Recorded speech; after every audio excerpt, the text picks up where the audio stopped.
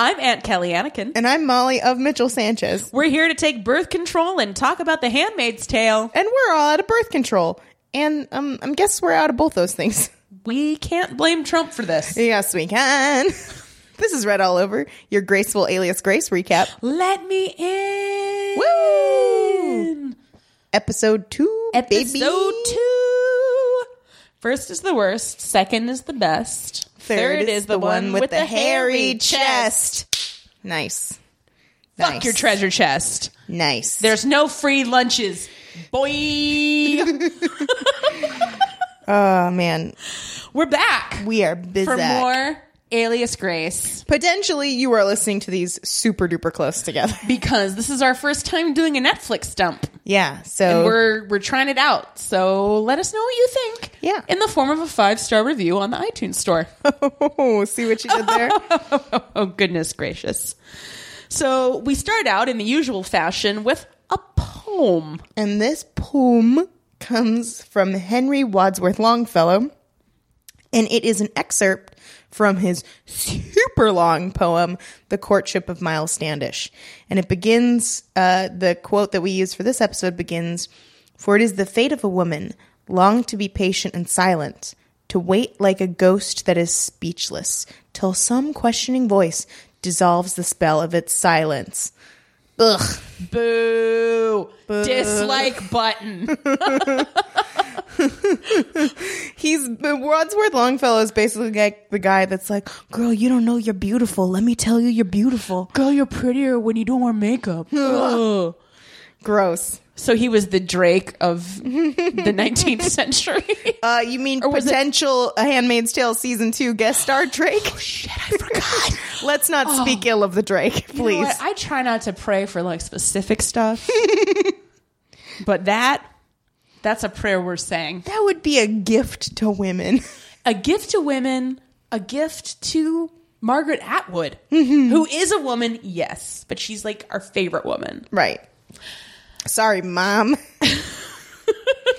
Margaret Atwood's my You favorite. should have tried to be Canada's foremost speculative fiction author. She did try, but it just never really got off the ground. Just kidding. Poor Mama Sanchez. Well, obviously that quote is like, get it? Simon's trying to do that to her. You know what? Here's what I'll say. Here's what I'll say about poems. The only thing poems, the only thing a poem is good for Oh, is boy. this kind of crap, where like it's an epigram before Oh. a better piece of art, I like that. or on a gravestone where no one has to read it all the time. Anyway, I hope none of my friends who are poets are listening. Friends who are poets, we're not talking about your poems. Yeah, your poems are great. Your poems are nice, and we don't hate them.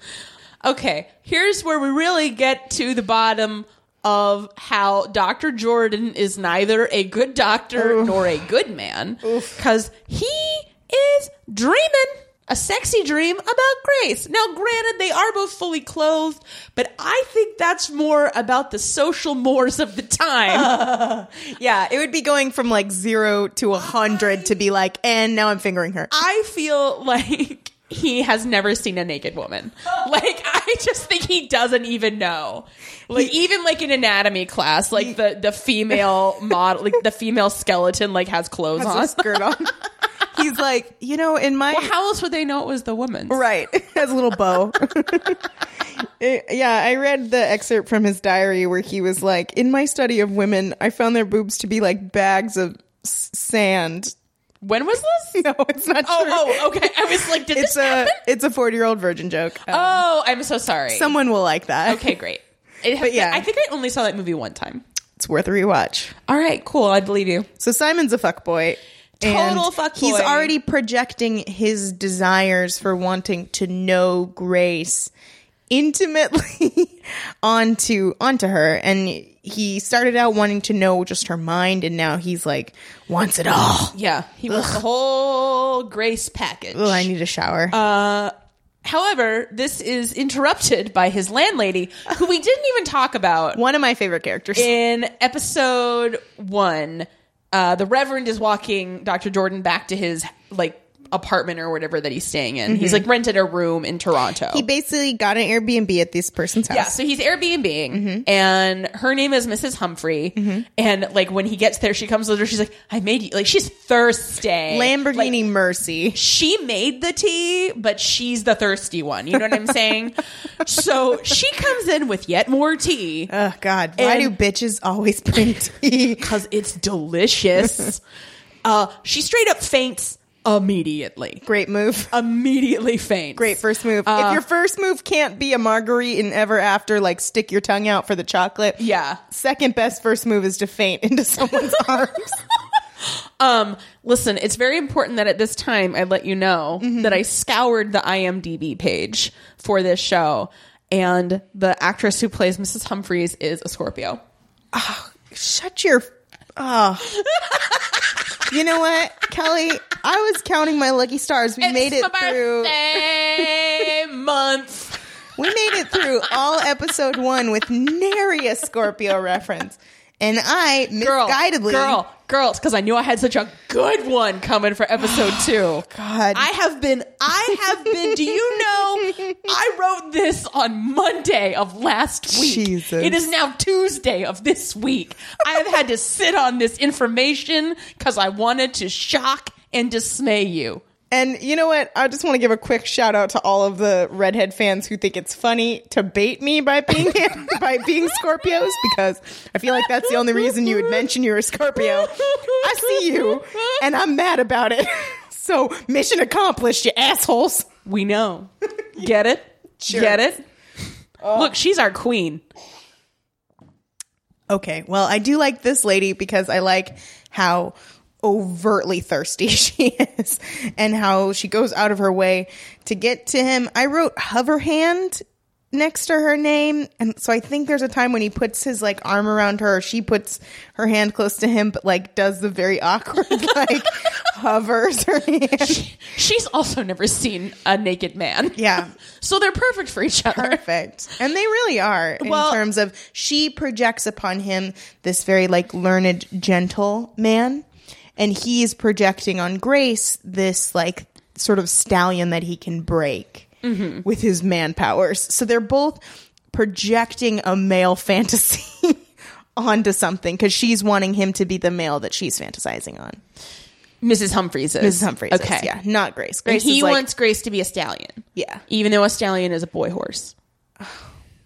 I'm just checking your facts here. Lord, I just mean he wants to tame her. He wants to understand like, her I get so that much. gender's a spectrum, but I'm not sure it applies to horses. Horse gender doesn't count. God, Kelly, you're so not woke. Way to alienate the trans horse community. Okay, trans horses, I'm sorry. You've written me multiple letters, and they all just said, but I just Well, misinterpreted now you've it. pissed off the centaurs. Oh, boy. Don't even get me started on the satyrs. Oh, boy. We are excited to be here. But Miss Humphreys starts to use her wiles and mentions that her husband has ran out, another ineffectual male in this book, and kind of left her really high and dry. And so Simon sort of assumes the role of caretaker on her. Yeah, he says, so he's taken off.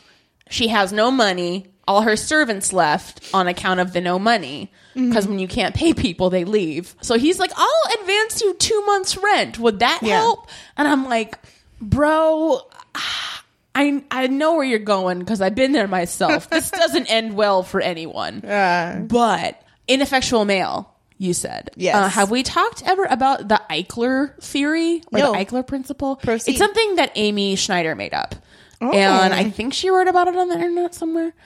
Yeah. But anyway, basically it's a theory that she came up with from watching Daria, which is, I mean, and really, like, I think it was like from an interview with Glenn Eichler, who was like the showrunner on Daria. And he was like, in order to have a show where women are at the forefront and where women are the main characters, the male characters have to be ineffectual, because if they're not, the audience is going to like latch onto them and like project onto them. Interesting. Yeah. It makes sense when you think about cinema. And I mean, like, you and I were just talking today about Christmas movies, and there's like 5 Christmas movies with a female protagonist, and that's it. And that's a damn shame because Christmas is for everyone. Yeah. That was it's for Christians. Yeah. Wait a second. Christmas doesn't have a gender. That's interesting. Unlike horses. I believe that is true. I don't want it to be true.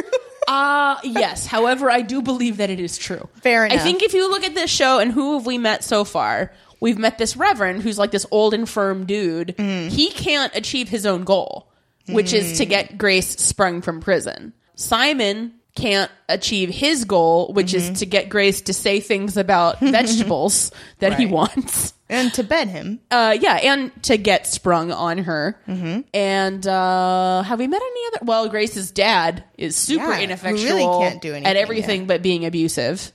That's so interesting. Wow, that is in full effect then here. Yeah.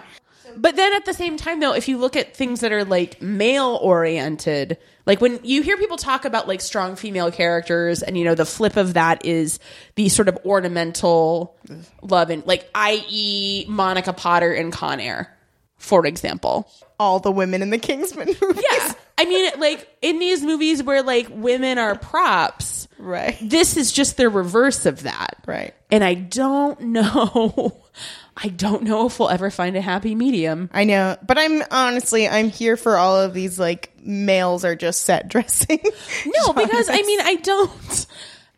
I feel about males at this point.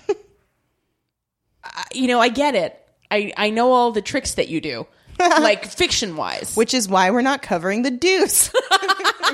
I thought we weren't covering The Deuce because James Franco sucks. He is the epitome of male suckage to me. When I used to have a humor journal online, we had a segment for a long time called Ask Nana Franco. And it was James Franco's grandmother. I mean, it was not really her. I know. It was me. Yes, thank you for pulling aside that very complicated comedy curtain for me. Thanks. I wasn't saying it for your benefit. The people listening might think I'm very well connected. We have a podcast on the internet. That's true. We're very important.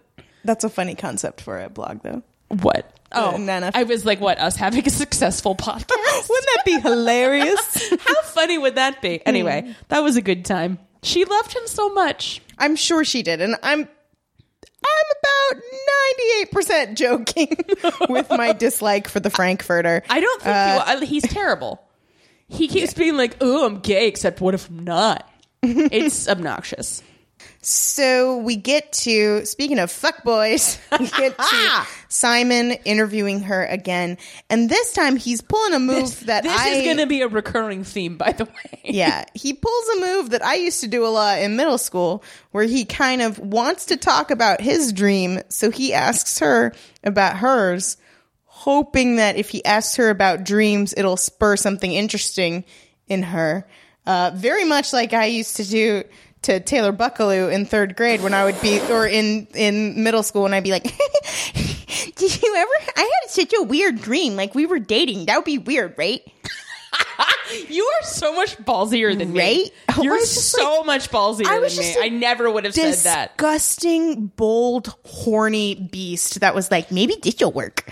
And no, it, like spoiler, I would have like a kissing dream, and then I would just like skulk, like in the cloakroom, and I'd be like, "Does he know? Can he tell?" Sometimes being a young girl is just this sound, like. Redheads. Like a young trans horse in heat. So she kind of obliges a little. Because she says that she can't really remember her dreams.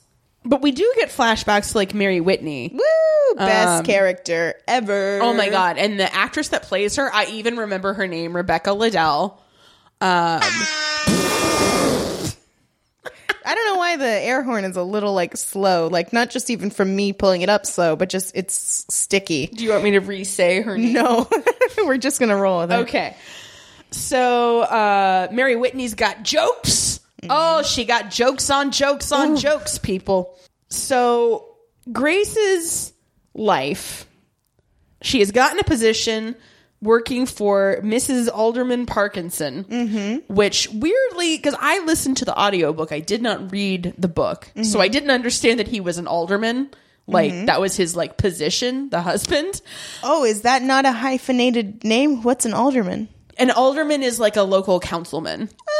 So I believe that's what's going on there. I thought she had like a really like hippy-dippy hyphenated name. No. Although that would have been pretty common. This is, well, it's pre-Gilded Age. Anyway, it happened. Okay. People would, like, highfalutin people would sometimes hyphenate their names. Okay, but at any rate, he's a councilman. So, notable, the woman playing Mrs. Alderman Parkinson is Martha Burns, who also starred in Slings and Arrows with Paul Gross, who shows up later as Mr. Kinnear. This is one of the greatest shows of all time. It has Mark McKinney as one of the co-creators from Kids in the Hall, and it's a fictionalized depiction of basically the Stratford Festival in Ontario.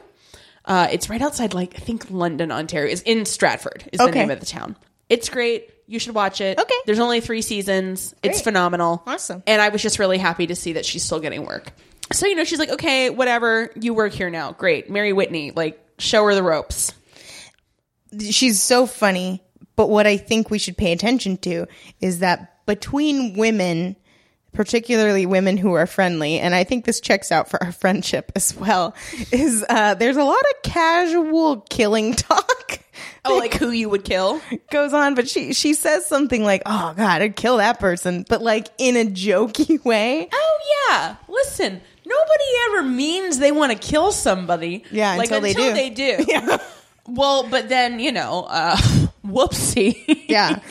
So I think what this is trying to get us to realize is that all of us, if you strung out all of our dialogue, had some violent things to say and think we just aren't persecuted from because we never acted on any of them. And you know, actually, this will become very clear to you, like, if you're ever around somebody who's had a death recently in their life, but, like, it's far enough away that, like, people and things are starting to slip back into sort of normal patterns, you'll, like, catch yourself being like, I'm gonna kill you, and then you're like, oh, somebody recently died.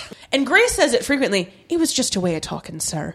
Yeah. And she always calls him sir. She's always so proper and polite. She knows all of, like, the social graces to hit. Yeah. Get it? Get it? So is this where Mary Whitney talks about the rebellion? Because I straight up did not do a good job of taking notes on that. Great. I did. Awesome. Perfect. She talks about the rebellion and about, like, her kind of folk hero, William Lyon Mackenzie. Tell me more. Tell me more. Like, did he end up being the first mayor of Toronto? Yes. Yes, he did. But no one knows if he had a car.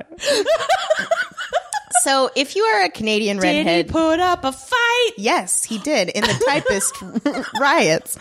Not really, though. If you're a Canadian redhead, I'm sure you're like, this is 4th grade bullshit. Get me out of here. We had to go on a dumb field trip to see that tavern. Like, let's get through it. Sorry, guys. So we'll be quick. So for the American and other redheads, we did a quick little dive into the history of William Lyon Mackenzie. So he's like a journalist and politician from, like, the 1800s, Canada, obviously.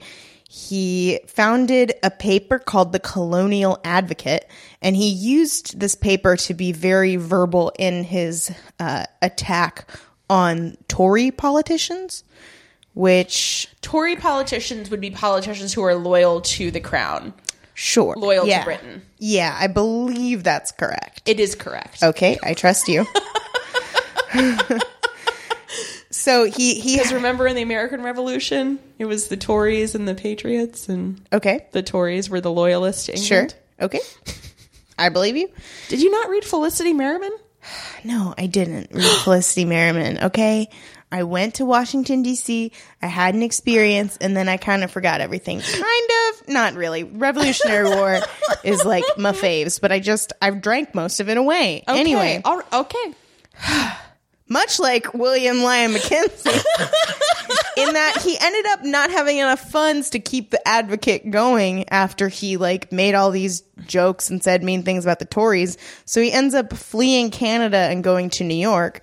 And while he's gone, something happened called the Types Riot, which is where Tories dressed up like Indians. Hello, Boston Tea Party.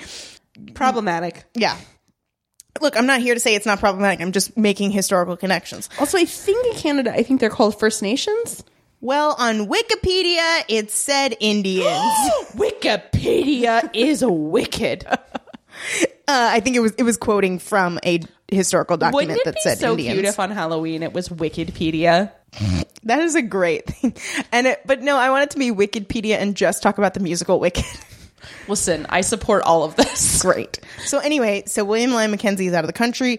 Tories come and throw his printing press into Lake Ontario, start a big thing. So William Lyon Mackenzie comes back, squashes this riot and launches a huge civil rights trial against them, saying they can't destroy my voice like this, blah, blah, blah. He wins, and it sets a great precedent of a little guy launching a huge civil rights case and winning, and it plants the seed of rebellion in the people of Canada. Long story short, he ends up becoming the first mayor of Toronto, and his grandson, William Lyon Mackenzie King, becomes Canada's prime minister, Canada's longest serving prime minister, and had 2 dogs named Pat who allegedly told him what to do. What? Yeah, Margaret Atwood, when she was asked why she wrote Alias Grace, she'd said a lot of interesting things why do people give salacious details about women, blah, blah, blah. But the last thing she said was also, isn't it weird that Prime Minister William Lyon Mackenzie is descended from William Lyon Mackenzie the senior, and also had 2 dogs he thought were inhabited by ghosts who told him things. Not making it up. I have not, since you said that, closed my mouth. I have been sitting here agape. It's true. That is horrifying. It is horrifying. So many levels. Let's see. Let's break it down. It's horrifying that he has 2 dogs that look exactly alike, that he gave the same name. How can you even tell them apart? He just calls Pat and hopes something comes to him. Is his wife named Pat? It better also? not be. Did he name all his kids Pat? George Foreman style? Exactly. And then he believed that the ghosts of his grandmother and mother were at different times using these dogs as conduits to tell him things. So very interesting. So was he a good prime minister though? I'm getting the impression kind of not. That's your old-timey spiritualism for you, Mom. Yeah, well, not really, because he was president during 1933 through 1948, prime minister. So he's fairly modern, but a little All this is to say, the person that Mary Whitney is a fan of is William Lyon Mackenzie, sort of this rebel journalist guy. He's a rebel with a cause. Exactly. And her family's farm was lost in the rebellion. Yeah. So she believes that, the North will rise again. Right. And that the people of do. Canada will gain their independence. And hey, guess what? Surprise, Mary Whitney. Now you have a prime minister that looks like Prince Eric. Yeah. And they're not. Mary Whitney would love Justin Trudeau. Although I guess they aren't independent, aren't they? Who cares? They're still subject to the crown. Who cares if you got dead ass?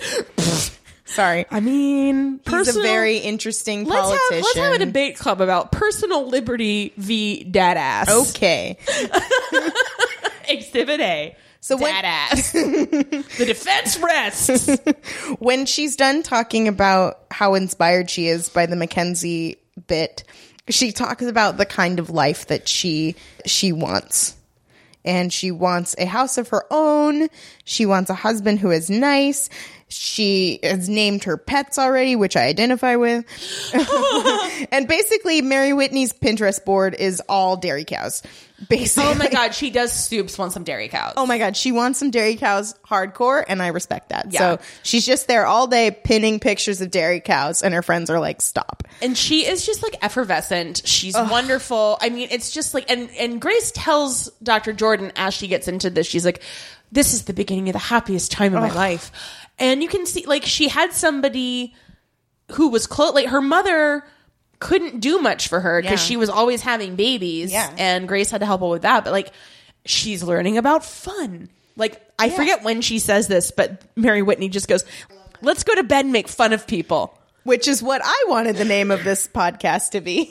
I know, I was going to say, if it wasn't called No Spitting, No Talking. Let's go to bed and make fun of people. Because that is, honestly, I think what is lovely about this is that female friendship is the most precious natural resource. I think, like, we can all remember that feeling of finding a girlfriend who you were like, oh, she gets it. Yeah. And that's how I feel like when you and I text ad nauseum about Little House on the Prairie, or this like very heated Sleeping Beauty conversation we just had, Or whether Santa Claus is real. Oh, he is. He is definitely not real. But it's just like, if you get one thing from this episode, is hold your girlfriends tight, because they're a life force. They're so important. Do dudes do this? I'm sure they must, because, like, you know, dudes have that whole, like, band of brothers dynamic, maybe. It's like, we get through tough stuff. Yeah, but it's like, do you have to be in a war to do it? Yeah, I don't really know. I think it depends. What are dudes? I don't understand their life. What's your deal? Are you robots? Anyway, hold your girlfriends close, because they're important. So we get a very important thing that happens, which is they've got some apples. Okay. Mary Whitney's like, you peel the apple in one long strip. And then once you have your strip, you throw it behind you. And then the shape of whatever letter it makes is the person you're going to marry. So this is like standard old wives thing. Did you ever do anything like this? I would do with an apple, you twist the stem and say the alphabet. And then also When it's it weird breaks. that as a child, you're like finding out who you're going to marry from an apple. Oh, absolutely. Well, we would do, you know, he loves me, he loves me not. Yeah. So that, or like, you know, when you like try to figure out the gender of a baby by like dangling a spoon in front of it, or, you know, all kinds of stuff. So Grace does hers and she flings it behind her and it's a J. So we're like, okay, Grace is going to marry somebody that begins with a J. Dope. Joe Jonas? Yes, Nope, definitely. he's marrying Sansa. Oh, really? Yeah. Oh. Yeah, at press time, yes. Good for her. I know, way good for her. my And good for him, gosh. too. Anyway. Yeah, and I'm like weirdly happy that the girl who played Ygritte and Jon Snow are getting married. I am not weirdly happy. I'm unabashedly joyous. I just don't think he's cool, but like if she likes him, he must like, is he funny or something?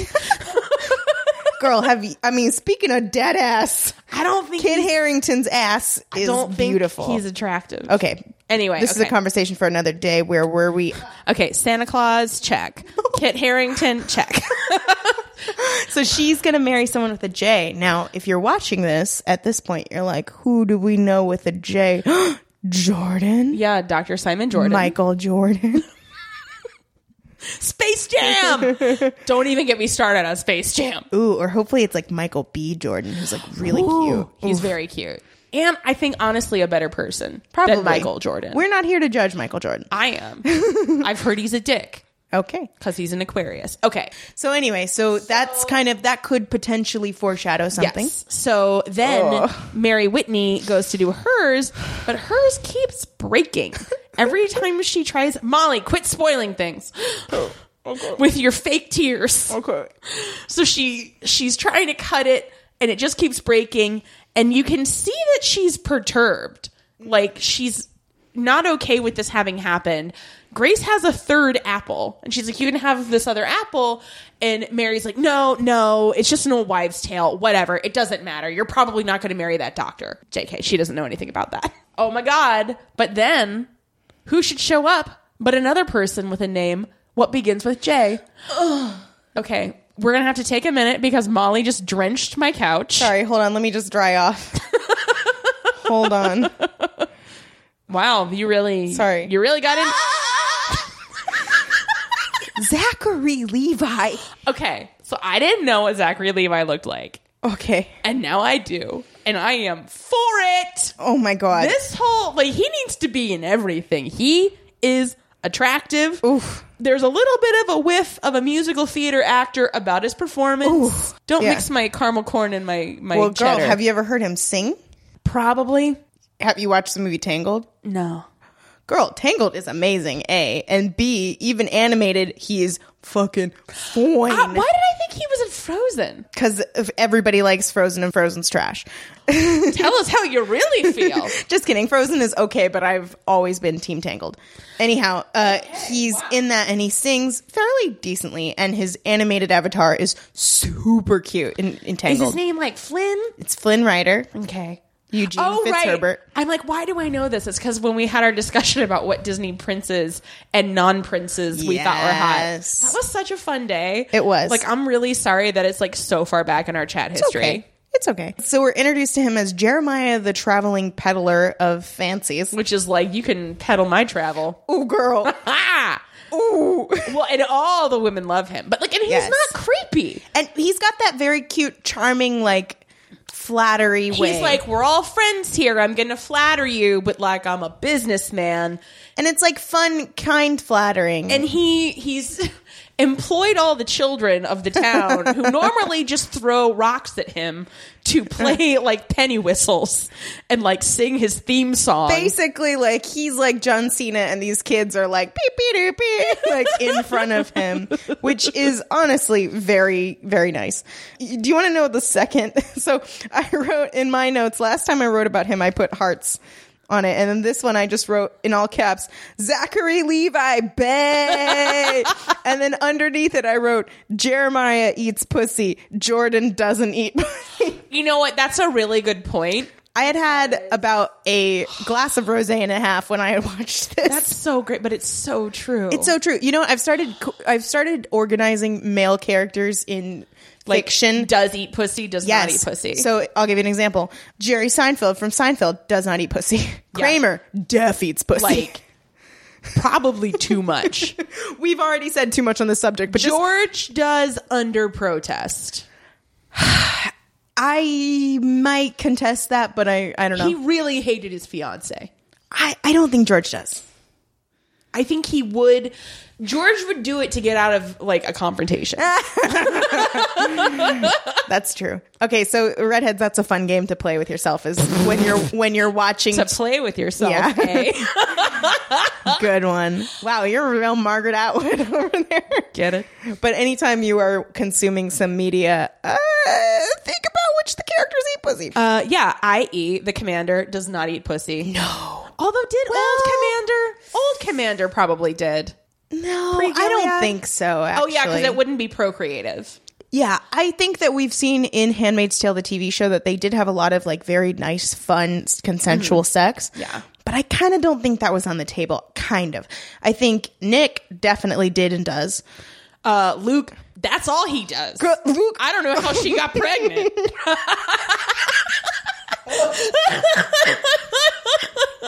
all right.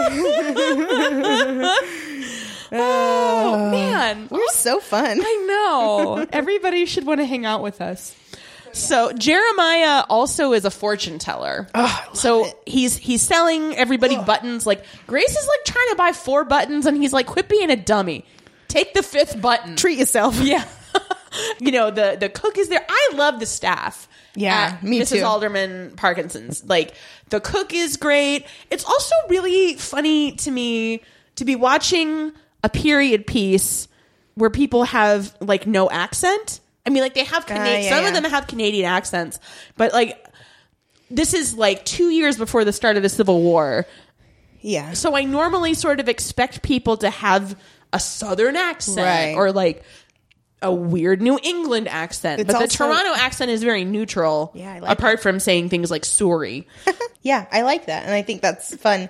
And genuinely, I don't think the U.S. has ever seen a period piece set largely in Canada before. I don't this think is so either, exciting. yeah. It's an exciting slice into their history. Anne of Green Gables. This is what I love. I love a fortune teller who's like kind of coy. Oof.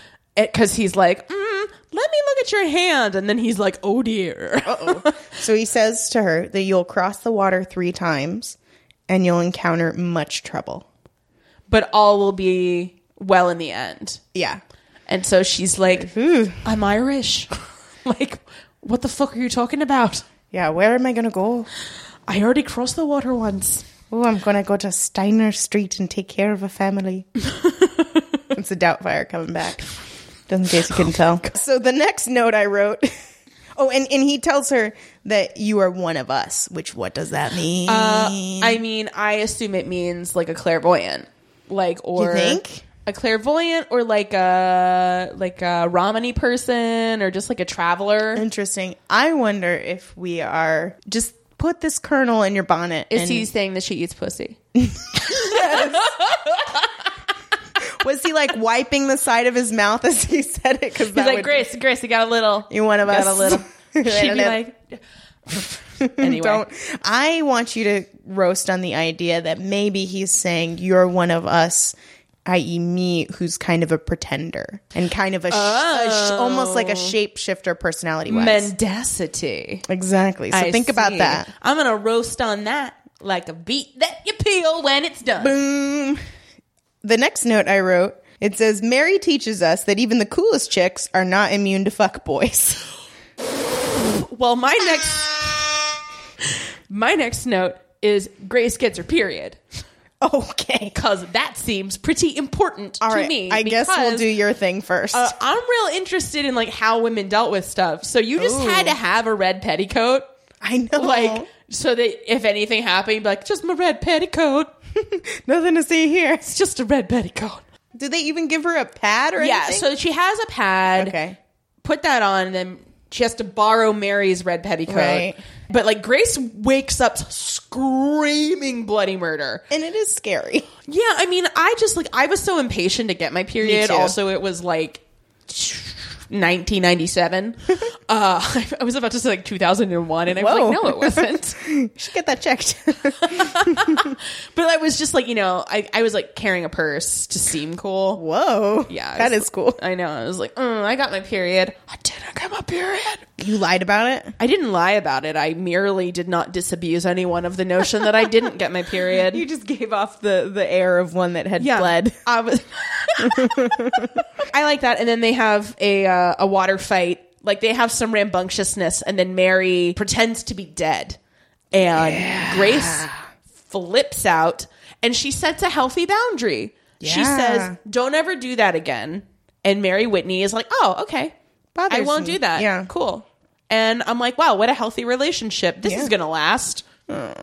Oh. What is interesting about the period thing is that it's, again, under your thesis of women's relationship to violence. Mm-hmm. Like, it is a violent, scary thing that men don't have to deal with. I mean, I guess you could argue that men have, like, the phantom limb thing of, like, their penis responding to stuff that they don't understand. What? Fuck you. No, that's not a thing. Like, that's stupid. I was going to give him the benefit. That's not a phantom limb. That's a real limb. I know, but just the idea that, like, some of your body is acting in a way that you don't get.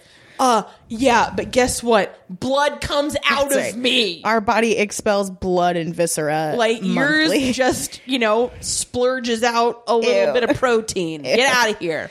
So it is a very violent, scary entry into womanhood, which is, heads up, even more violent and scary than that. Very soon. And that's almost like that is when things start getting weird. Because after that, now we get on to my fuckboy comment.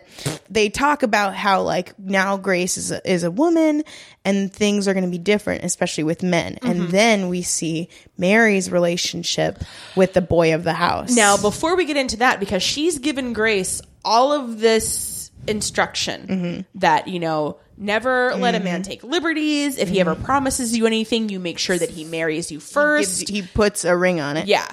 And Grace is like, okay, this all seems way out of my league, but sure, you're my cool big sister and I will do whatever you say. So Mary Whitney, do as Mary Whitney says, not as Mary Whitney does, because she, and it's unclear to me if this was like an ongoing thing. Oh, I think it's... like it's been going on for a while between her and Mr. George Parkinson, which is what Grace always calls him, so that's what I will always call him. Yeah, that as is his name. And she always calls him by his full name. Oh, okay. Yeah, I think that we're definitely led to believe that it's something that has kind of happened on the sidelines always. Well, because he and his brother are in the United States going to college. And so he's back for the holidays. Right. So he's back, and we get a way better sense of what's going on than Grace appears to. My read and my choice in this, and we'll get into it, is that she genuinely doesn't know what is going on. I think not either. Grace is such an innocent. So innocent. And I think that she comes by it honestly. Like, I think she's a virgin. Yep. I think that she is very religious and very devout, and that I think She has a sense of justice, which causes her problems. Like, she's a good person. Yeah, absolutely. So at this point, I'm of a mind with the Reverend. Right. Where I'm like, she's a good person. Yes. You know, we haven't seen anything about these murders, so I can't really speak to what I think about them, apart from the fact that she keeps, like, thinking about them. Right. But, like, it's not clear, like, if that's a thing that she actually witnessed or if it's a thing that she's imagined. Totally. I think you're right as in saying that's all we have to go on at this point. Because, I mean, James McDermott did publish, or, you know, somebody published after he was hanged, this extremely detailed account. Oh, and it's her confession as well. She actually confessed. Yeah, but under duress, question mark? Exactly. So nobody really knows what to believe. Right. So anyway, it's Christmas. Oh, I love a Christmas scene. Girl, I love a Christmas scene. This is a good Christmas scene. Oh, yes. Like on a scale of, what's your favorite Christmas scene? Oh, God. It's got to be either, like we talked about, Little House in the Big Woods or first a Harry Potter Christmas scene. Oh, that's a good one. Every Harry Potter Christmas Harry Potter is did do amazing. Christmas really well. I think mine is, I just reread Little Women, and that one has fallen down the scale a bit. I know. for me. I'm romanticizing it a lot, but I think you're right. It's not as good. I want to say it is the On the Banks of Plum Creek Christmas scene. Ooh. But Little House on the Prairie, the whole series, top-notch Christmases. Okay, so let's say from there to like the trash abusive Christmas scene in, say, Perks of Being a Wallflower. Oh my God.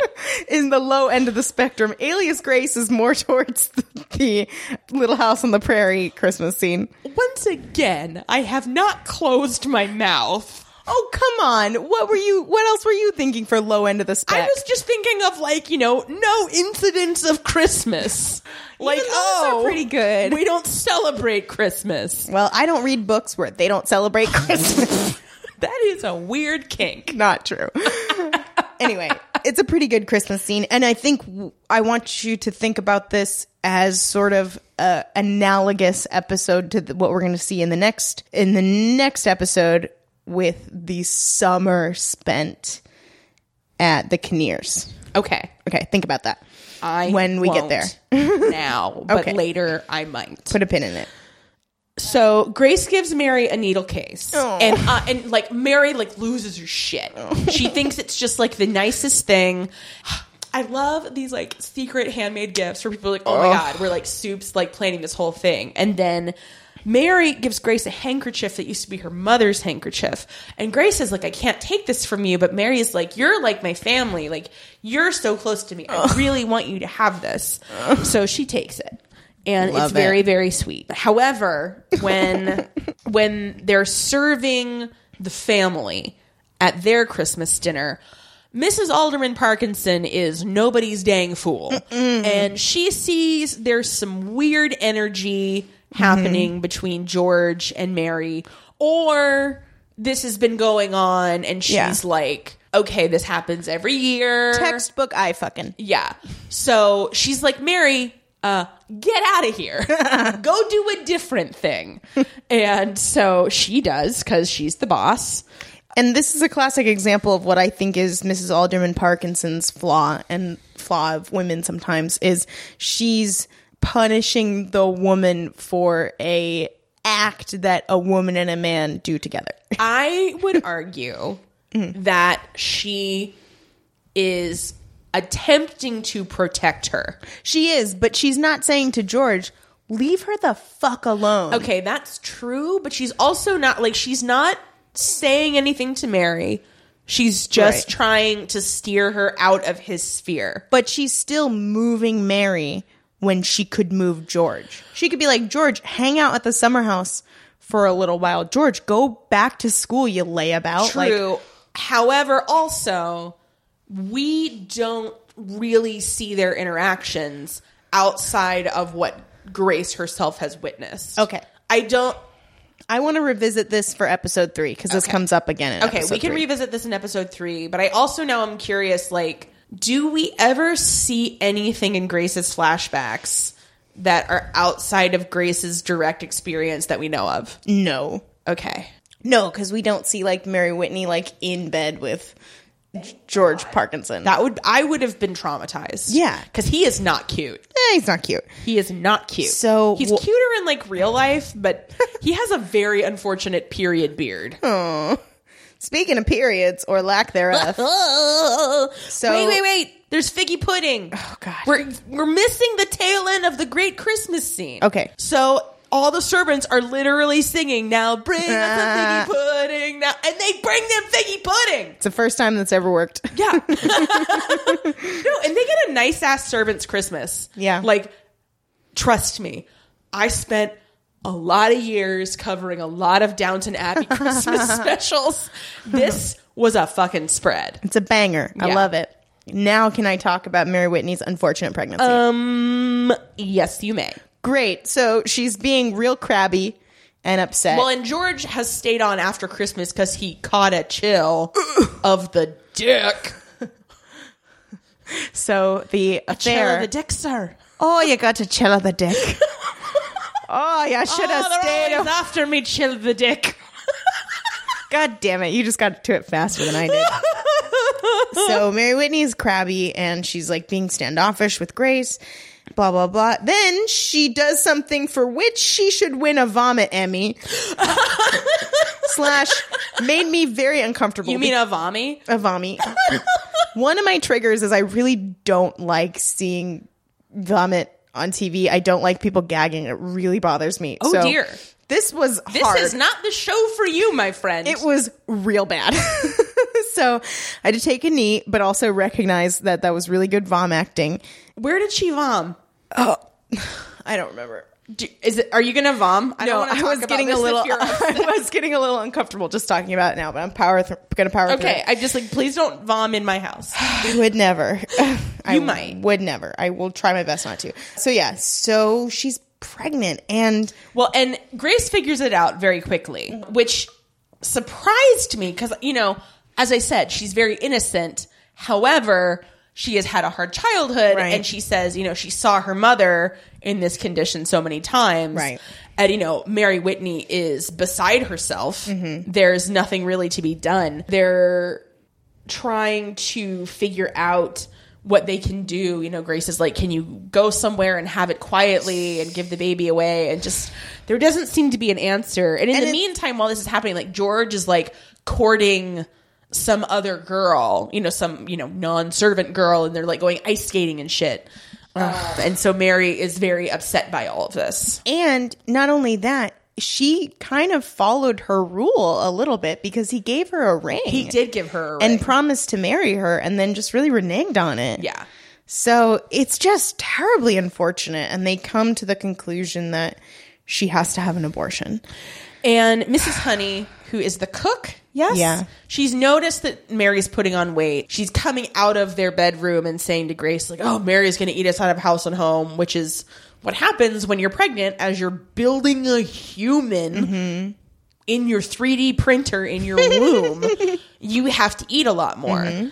And, Grace is just like, oh, dear. Mary comes in after that. She has gone to talk to Mr. George Parkinson, and he gave her $5. He gave her $5. Now, granted, That's a lot of money in that time. yes, not enough. Not enough. Not enough. I mean, it's never enough.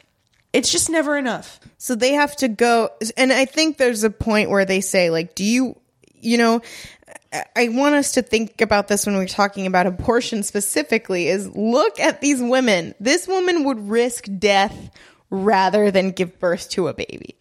What does that tell you about the fucking joyride that certain people imagine abortions to be? Well, yeah. And also think about how terrible the consequences are for her if she has the baby. And, and Grace says this later, but I'll bring it up now. She thinks abortion is immoral. She doesn't agree with it. But her view of the situation, she's like, I won't speak ill of Mary because I thought one corpse that way or two the other. Totally. And it's not untrue. Because this is not Downton Abbey, which is Julian Fellowes' fever dream about how rich people are nice, where the girl who gets turned out for getting pregnant out of wedlock, everything turns out fine. Mary's going to get turned out of the house. She's not going to be able to have a reference. She's not going to, nothing is going to happen that's good for her. Go to a workhouse, which some would rather die. And if they'd rather die, they better do it and decrease the surplus population. And that is essentially what Mary says, because Yeah. she says that women who deliver in a workhouse take infection, they die, and then they kill the baby. Yeah. So it's like, how is that any less cruel than aborting cells inside your body? Yeah. And I mean, you know what? Like, I don't know. Even if you think that a baby has a soul from conception, like, so many people who are anti-abortion are like pro-war and pro-death penalty. And I'm just like, I don't understand you. Well, But it makes me really sad, because I was watching different episodes of this and thinking like, oh, I want to tell my mom about this. This is a really good show, but I can't. I can't ever recommend her anything that has an abortion in it. this would bother her so much. This is a woman who hates the movie Fame because there's an abortion. This is a woman who didn't like the song. I can't even remember what song it was. There was some song that she'd... Oh, Brick. No, it was Jewel, You Were Meant for Me. She didn't like it. Hold on. I see your face. I understand. She didn't like it. I said this to my friend's mother, and my friend's mother goes, why doesn't she like it? Does it have an abortion in it or something? Like, this is like a personality trait. Oh, I of thought you her. were leading up to that song as secretly about abortion. No. It's about the fetus. Babies aren't alive at conception. I don't believe that that's true. I'm pro-choice. You should be pro-choice too. Because that part I get. That's like my favorite thing that's ever happened. Oh my God. So I also want to address, look at the squalor that she has to go to get an abortion. Oh my God. And it's this back room where she's awake. She's awake. The second they get there, the guy is like, oh my God, quit standing there. Come inside. He takes her dry. He takes her dry. He also is like, if you tell anybody about this, I'll deny it. So, And he's clearly like a well-to-do doctor. Like, who charges, they say he charges prostitutes a ton of money to get rid of babies or get abortions. Well, and Grace has to loan her entire savings to Mary to cover the abortion. And like, you hear her motherfucking screaming. And when she describes it later, she's very graphic. She's like, they put a knife inside my body. And cut something out. So who knows what that is? They cut something too hard, obviously, as if there was a little amount of cutting that they could do inside your body that'd be fine. Yeah, and it's just... It made me furious. I think this, when I watched this, I guess this is my point about why it upsets me that I can't be like, hey, Mom, watch this. Because as soon as they start talking about it, she'll shut down. And what she... as far as I can tell, refuses to acknowledge is this is not a black and white situation. Right. This is not you being 19 and having to drop out of college with a family that supports you. Like, right. Oh, I see. You see what I'm saying? Like, it's like, because I didn't do this, everybody else who does it is wrong. And in addition, it's like, look at what it was. Look at what it was. And then, because my family's anti-birth control as well. So it's like, come and fucking look me in the face. Yeah. Well, I had that same kind of reaction too, even though, my family is relatively pro-choice. My mom has a weird block about abortion, but that's not neither here nor there. Yeah. But what makes me furious is this, whether they'll admit it or not, this is what people who are against abortion want us to go back to. They want us to go back to this. Because abortions aren't going to stop. Women have needed abortions for years and years. They will say they don't want to go back to this. They want a society where people only have sex with somebody they're married to and when they want to have children. And if you don't want to have kids, don't have sex. And that has never happened in the history of the earth. But what they think is that it can. Yeah. And that it should. It can't. Well, and again, I find this so hilarious that my parents are so pro-life, anti-abortion, whatever you want to call it, dumb. Because they want everybody else to do what they themselves couldn't do. What? Stop having sex when it was bad to do? Yeah.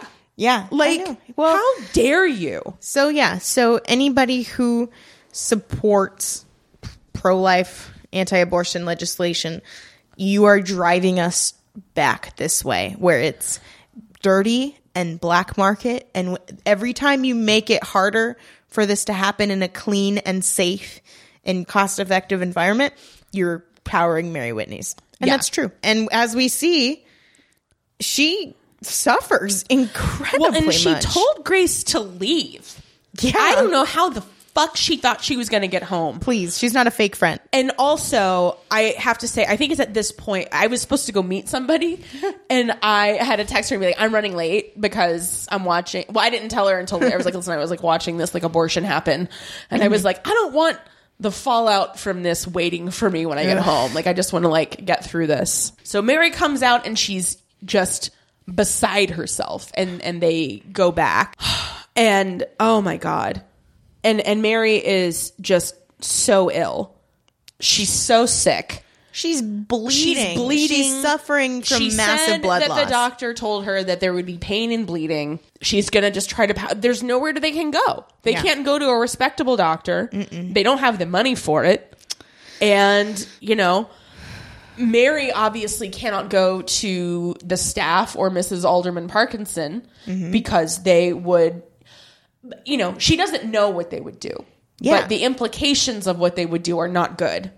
Yeah. So Grace tries to give her a, like, sort of mice and men, like, think about the rabbits talk when she tells her. And they recite the William Lyons Mackenzie speech. Do you love freedom? Do you hate oppression? And so on.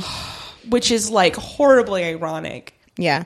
Well, it's the idea in the quote I underlined is the peasants are beginning to open their eyes and feel their strength. So potentially we should view this as Grace's eyes being opened to the damage that can be done to men of women of her ilk and how society cares not. Yeah. Yeah. So it's a rebellion forming within Grace, which is maybe why she goes off a little bit when Mary dies. A little bit? A lot of it. Let's get to here. So the next morning, Mary is dead. Grace has, if I get a little verklempt. Oh, I know. Because this was such a beautiful and fully realized female friendship. And in the space of like an hour, it's gone. And so Grace fell asleep kneeling at Mary's bedside and wakes up on the floor. She tries to get her up and she won't. And, you know, somebody comes in. I forget if it's Mrs. Honey, but, you know, somebody's yelling and like, where are you? You know, why aren't you doing your work? And they find that Mary's dead. They pull the covers down and just the whole bed is soaked in blood. I mean, we're not talking you leaked through your nighttime pad. We're talking hemorrhage. It's horrible. It is heinous. One of the servants comes in. Everybody very quickly hips to what happened. One of them is a bitch. And she's like, oh, it's a sin and blah, blah, blah. And like the other two are like, you need to cool it. Yeah. Like, we need to get her cleaned up. Right. And get her out of here. So they all kind of get into motion. Grace is pretty like catatonic. Yeah. At this point. Like she's just totally, you know, she's in shock. Because, you know, I don't know that she even let herself consider this was a possibility. Oh. Like, well, it's just if you are so buoyant on that happiness of your friendship, why would that happen to you? Well, but also, I mean, I just think, you know, there was some part of her that knew it might happen, but she just couldn't go there in her mind. I don't believe that you'll ever die. Yeah, because I won't. Good. Because I'm a Scorpio. Good, don't. I'm not even mad. Scorpios never die. We're just reincarnated as worse Scorpios. Phew. That's lovely. So then we get Grace's vision or Mary's ghostly resurrection. Mary or fucking what? straight up blinks, and it was so scary. I'm getting a little scared just talking. It was so frightening.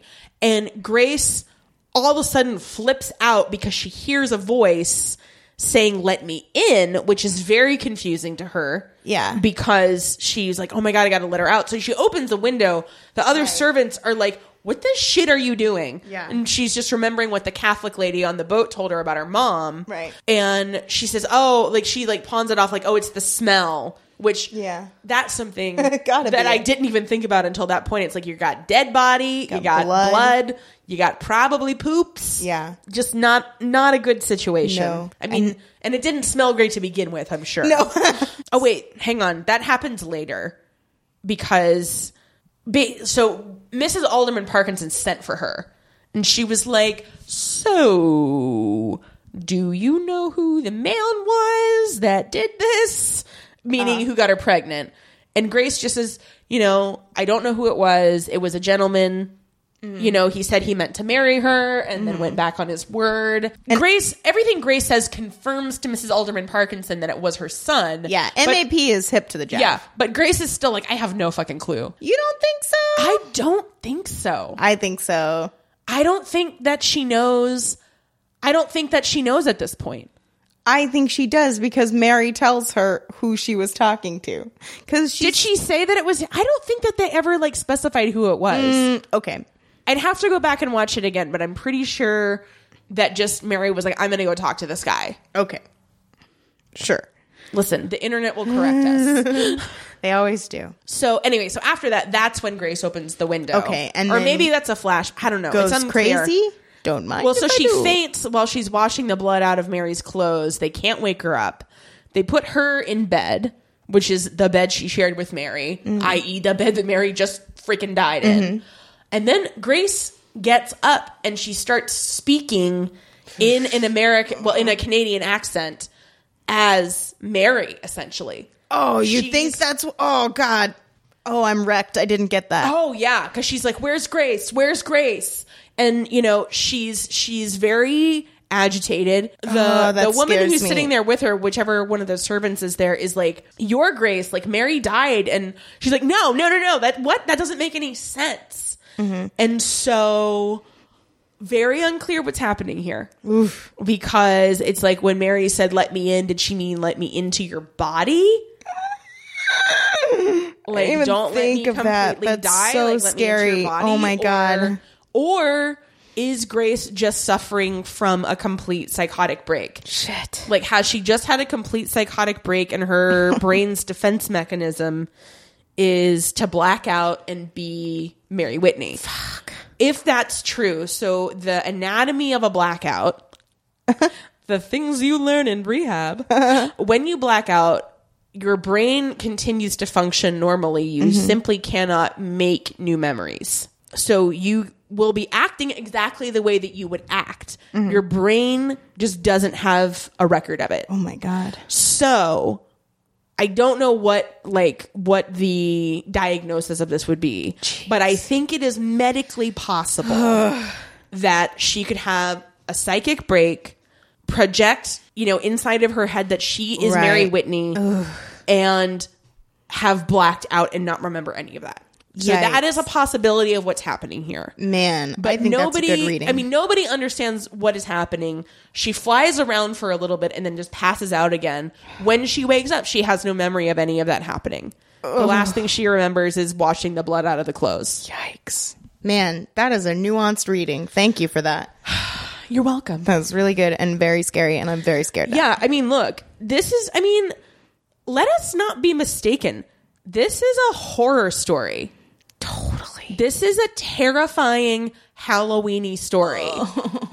Like, just because it's not airing in the U.S. until November doesn't mean this isn't a scary fucking tale of murder in the supernatural. Ugh. Because I have a lot of theories, which I won't discuss at length. But, I know. And I'm so excited to talk about them because it gets even deeper.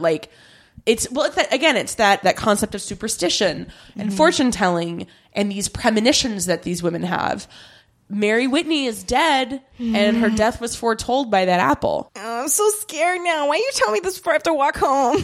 Well, because you watched it already. I know, but it wasn't scary till I thought about it. You're a grown-ass woman. Just don't walk past the liquor store and you'll be fine.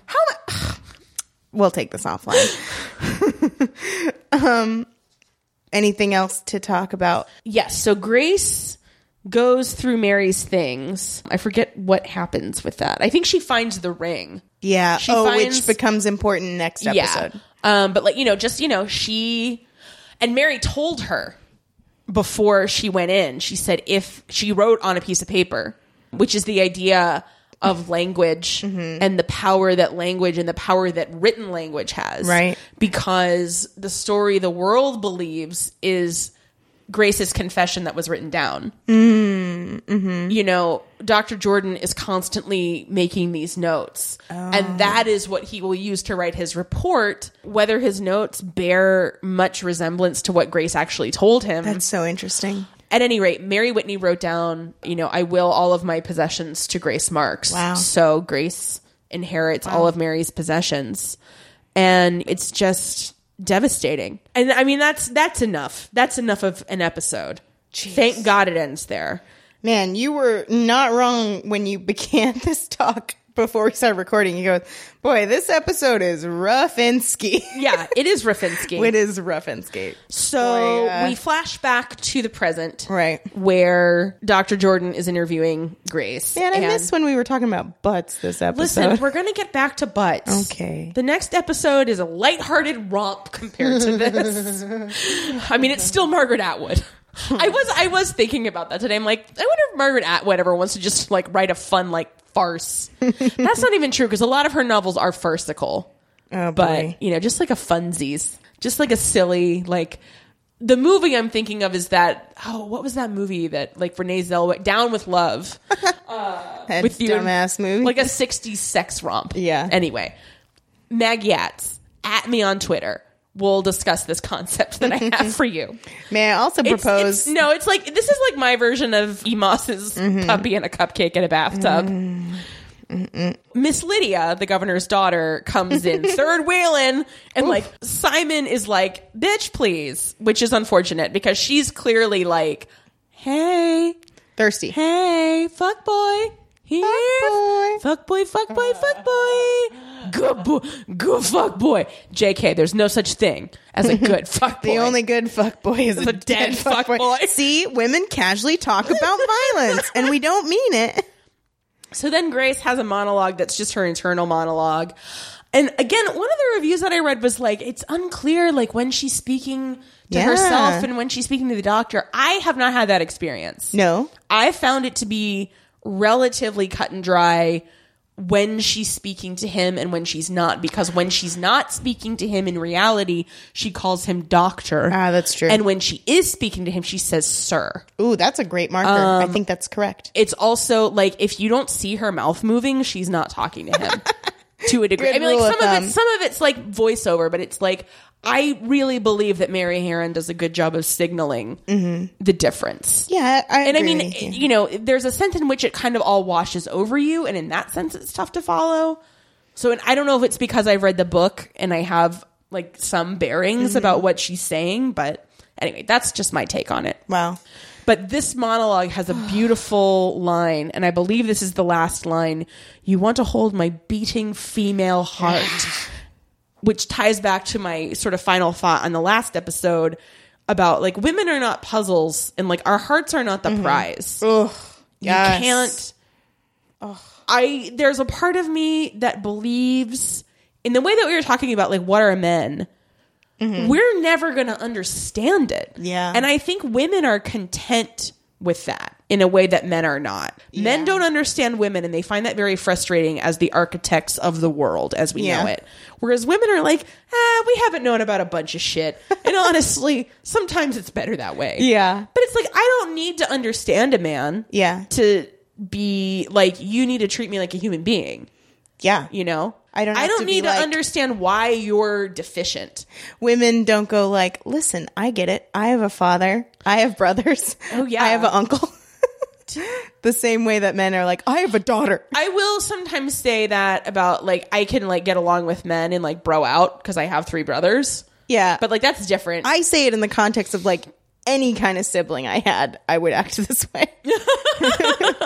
We were dicks. You gotta be helpful. All right. Any final thoughts? I loved this episode. Not on. I liked this episode. I loved too. it. I think I probably loved it more than you. I think I have a higher tolerance. Oh no, I for loved the horrific. It. It just hurt my body. No, it was difficult to watch. Yeah, and I want to say it was one of the most graphic depictions of an abortion gone wrong I've ever seen. It's pretty bad. It's pretty bad. It's graphic. There's no Jerry Orbach coming in to save her. Yeah. And, blaming Patrick Swayze for things. Mm-hmm. There's no dance at the end. No dance. No dance. Zero dancing in this. Well, until next episode. But I want to leave on a uplifting bit of redhead news. Is while we were podcasting, I got a note from our Facebook page from Mandy Helton. I love Mandy Helton. Mandy Helton and her girlfriends went out and did pub trivia tonight in Colorado. They didn't win, but they named their team Shannon's Half Birthday. Oh my God! That's so great. So thank you guys for sharing that with us. You didn't know it, but we were recording some real rough stuff, and we really we appreciate that help. So Mandy, wow! If you're a new listener who just found us for Alias Grace, they don't even know about Shannon. Oh, what a treasure. We don't have time to get into Shannon right now. You'll know her, and you'll love her. You will know her by the smell of her peppercress. Peppercress. And as always, Nolite te bastardes carborundorum. Dum dum dum dum. Dum dum dum dum dum dum dum dum dum dum. Dum dum dum dum dum dum dum dum dum. Dum dum dum dum dum. Monster Mash. Yeah, you get it. You get it. Halloween.